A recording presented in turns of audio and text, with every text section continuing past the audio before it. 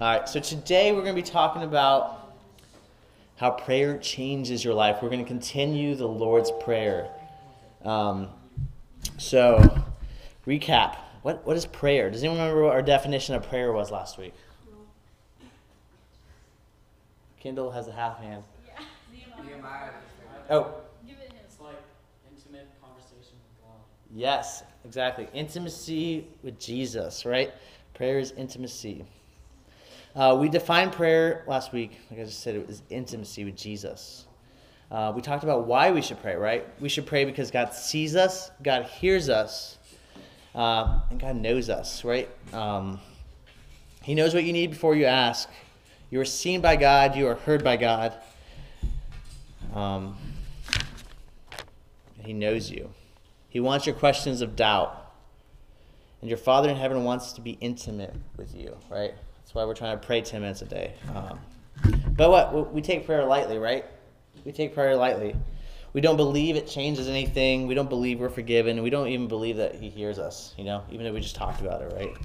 But prayer changes your life because it's sacred, it's powerful, and it's encouraging, right?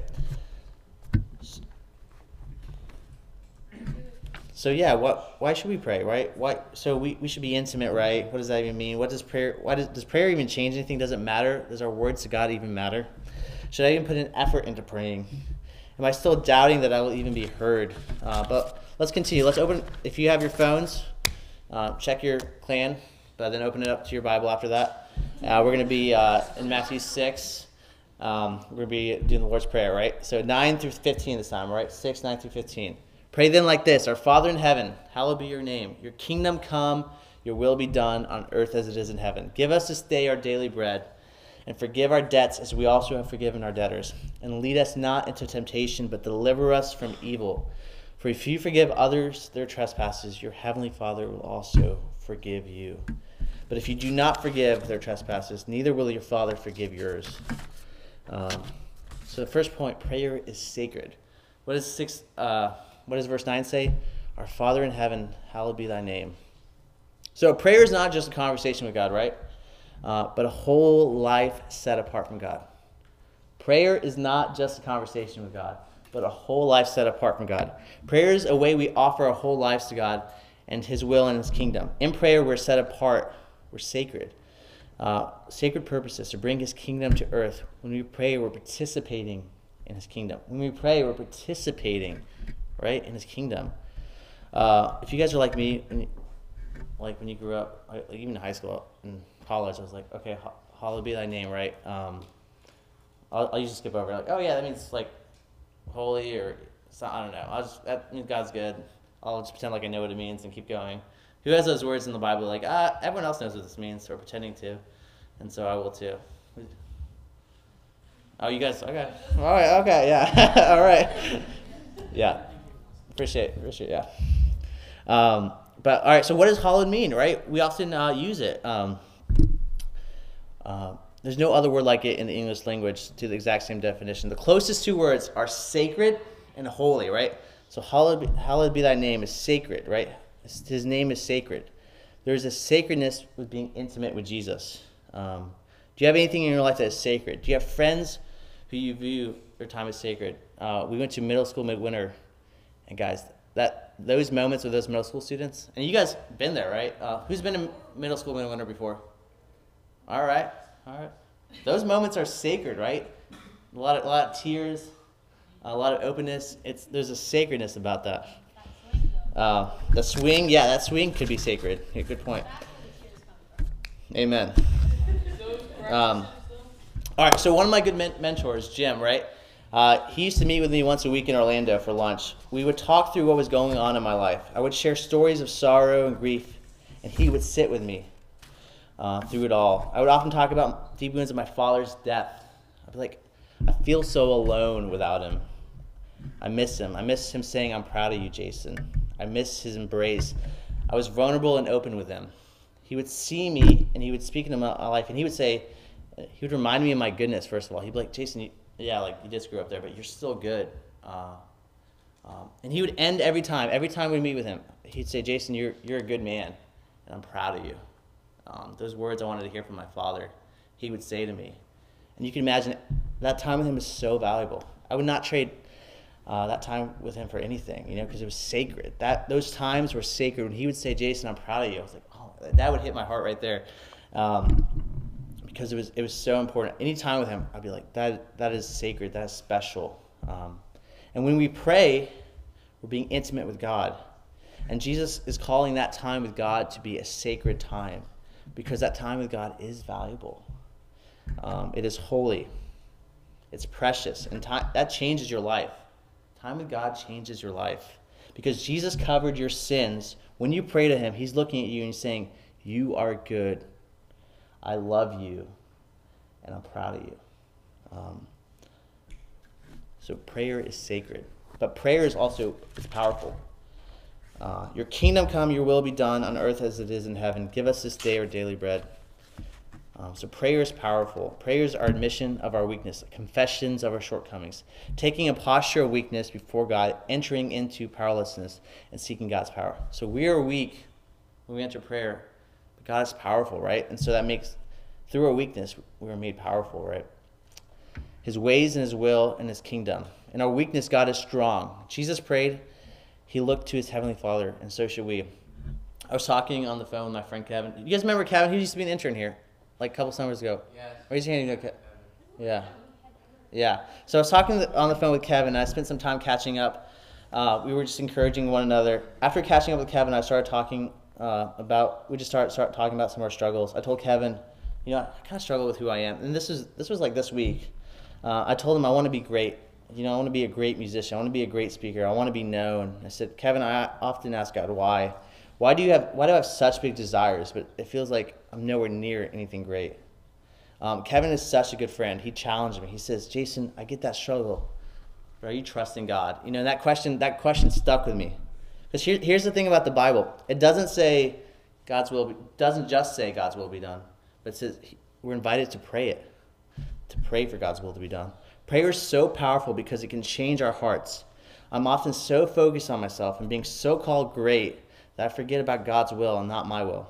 And that's what Kevin was pointing out to me, that God loves me and God is good. And if we can trust that, right? If we can trust that God loves you and that God is good, we can trust that his will for us is good. So we can pray it. The God who's all-powerful hears you, and through his listening, he makes our prayers powerful. The God of the whole universe hears you. The God who controls every atom in our body hears you. Prayer is powerful. Do you see that? Do you see that prayer is powerful?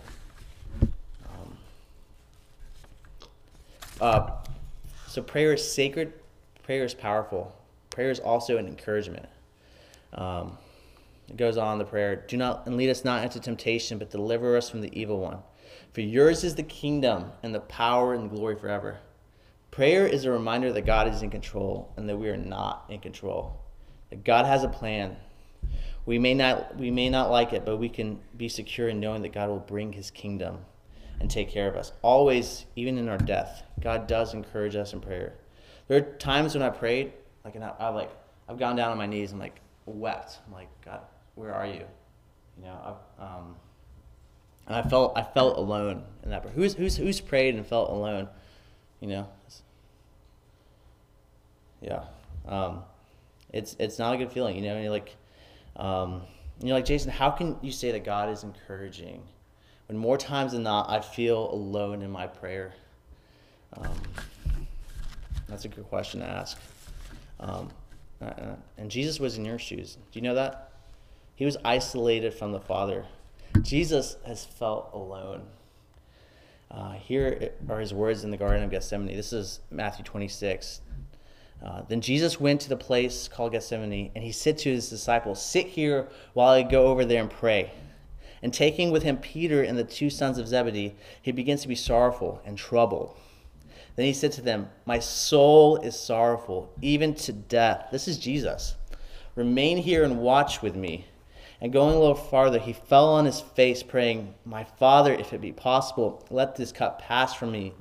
Nevertheless, not as I will, but as you will. Let this cup pass. This honesty that Jesus brings to his Father, this is honesty. Not as I will, but as you will. Jesus knows the isolation of prayer. Jesus knows the isolation of prayer. And Jesus knows this only because your Father loves you. We can be encouraged because of that love, and only because of that love. The Father's love brings us to confidence that he hears you. I can still feel, I still pray and I still feel alone, you know.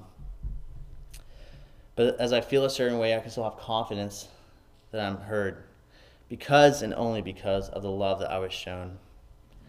This is how Jesus prayed. Jesus prays with sacredness and power, encouragement. Prayer changes your life. Prayer brings meaning to your life. And it gives power to our lives and builds our lives up because of Jesus. Jesus so wants intimacy with you. Jesus so wants intimacy with you.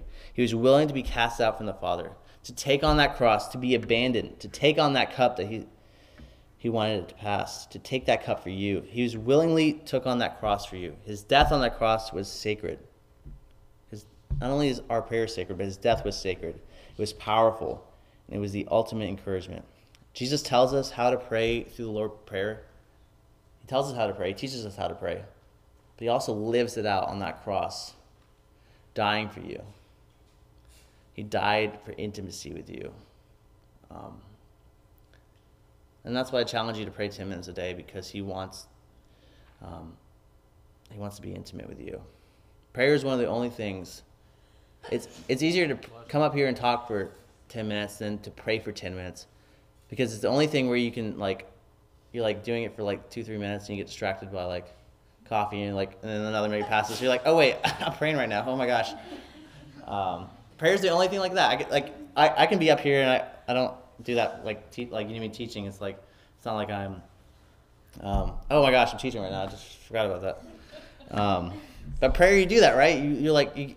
Your mind gets distracted. So prayer is hard, but Jesus wants you. He wants intimacy with you. He died on that cross. He took that cross because he loves you. Jesus loves you. Let's pray. God, you're so good. We are so blessed that you want to be intimate with us, that you want to know us, and that you have Plug your nose. That'll keep you from sneezing. that you have pursued us. In Jesus' name, amen.